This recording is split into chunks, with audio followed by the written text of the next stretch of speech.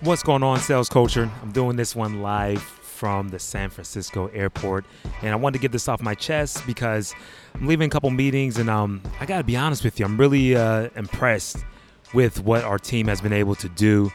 We got a small U.S.-based team here. If you guys aren't too familiar with the company I work for, Elevation Medical, I mean, there's 3 real salespeople. Team of 6 here in the U.S. It's larger globally, but in the U.S. we're just treating this like a startup. We're trying to pull ourselves up by the bootstraps and really get things up and running. And I'm happy to say that, I was looking at some of the logos that we're working with, and we're working with about 30 plus pro teams now.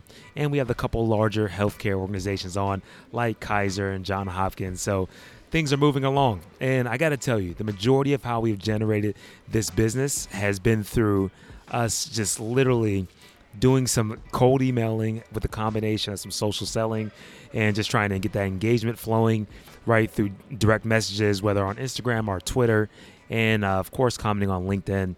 And I'm going to walk down this process really quick, and I would love to know at the very end. By the way, subscribe to Sales Culture if you're not already on that. Come on, man. Let me know what you feel about it. Get on that, subscribe it, and I would love to get your feedback there. But I want to run through my quick process, and if you guys are interested, I'll go into more detail, share my templates, and really go into the granular aspects of how we grow in the business. But really quick to start, I start all the sales process off with doing some homework up front. Doesn't have to take long. I'm talking about give yourself a 5 to 15 minute deep dive into whoever the people are at the company that you want to sell to. Lay out all those people, all those influencers and decision makers in that process. I mean, don't forget, even if it's just like the admin who you might be brushing off as a non-player, because don't forget that the CEO probably loves their admin. They might be a family member, so don't disrespect people based off their title. Think about everyone that could possibly chime in about whatever you're selling, and make sure that you have at least a list of those top 5 people, or however many people will kind of play a part in that buying process. So get understanding of the org chart, have that laid out, then go on to social media accounts. I'm talking about go on to Twitter, try to start retweeting things that they're into, IG posts, get some likes going. Don't go crazy with it. Keep it like, maybe 2 or 3 posts you want to engage on.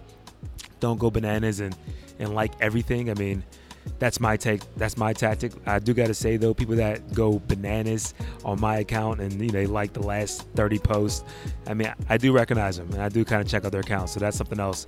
But me personally, I don't want to go too crazy with the stalking. I just kind of check out 2 or 3 posts and engage with those, comment, like, heart, whatever. And then, of course, LinkedIn is still my go-to. As you can tell, I'm at the airport, so you got to talk over the speaker. But, LinkedIn post, comment, check out their latest activity and see if you can just get some insight on who they are, what they're interested in. Then, now the key point here, the key takeaway. Email marketing is hands down most of the ways I set up my appointments. I do most of my selling in person, a little bit over the phone, but the majority, I would say about 80 to about 90% in person. And so I use email as a way to schedule appointments to get me in the door. And every time I craft a message, it's no more than 3 sentences max.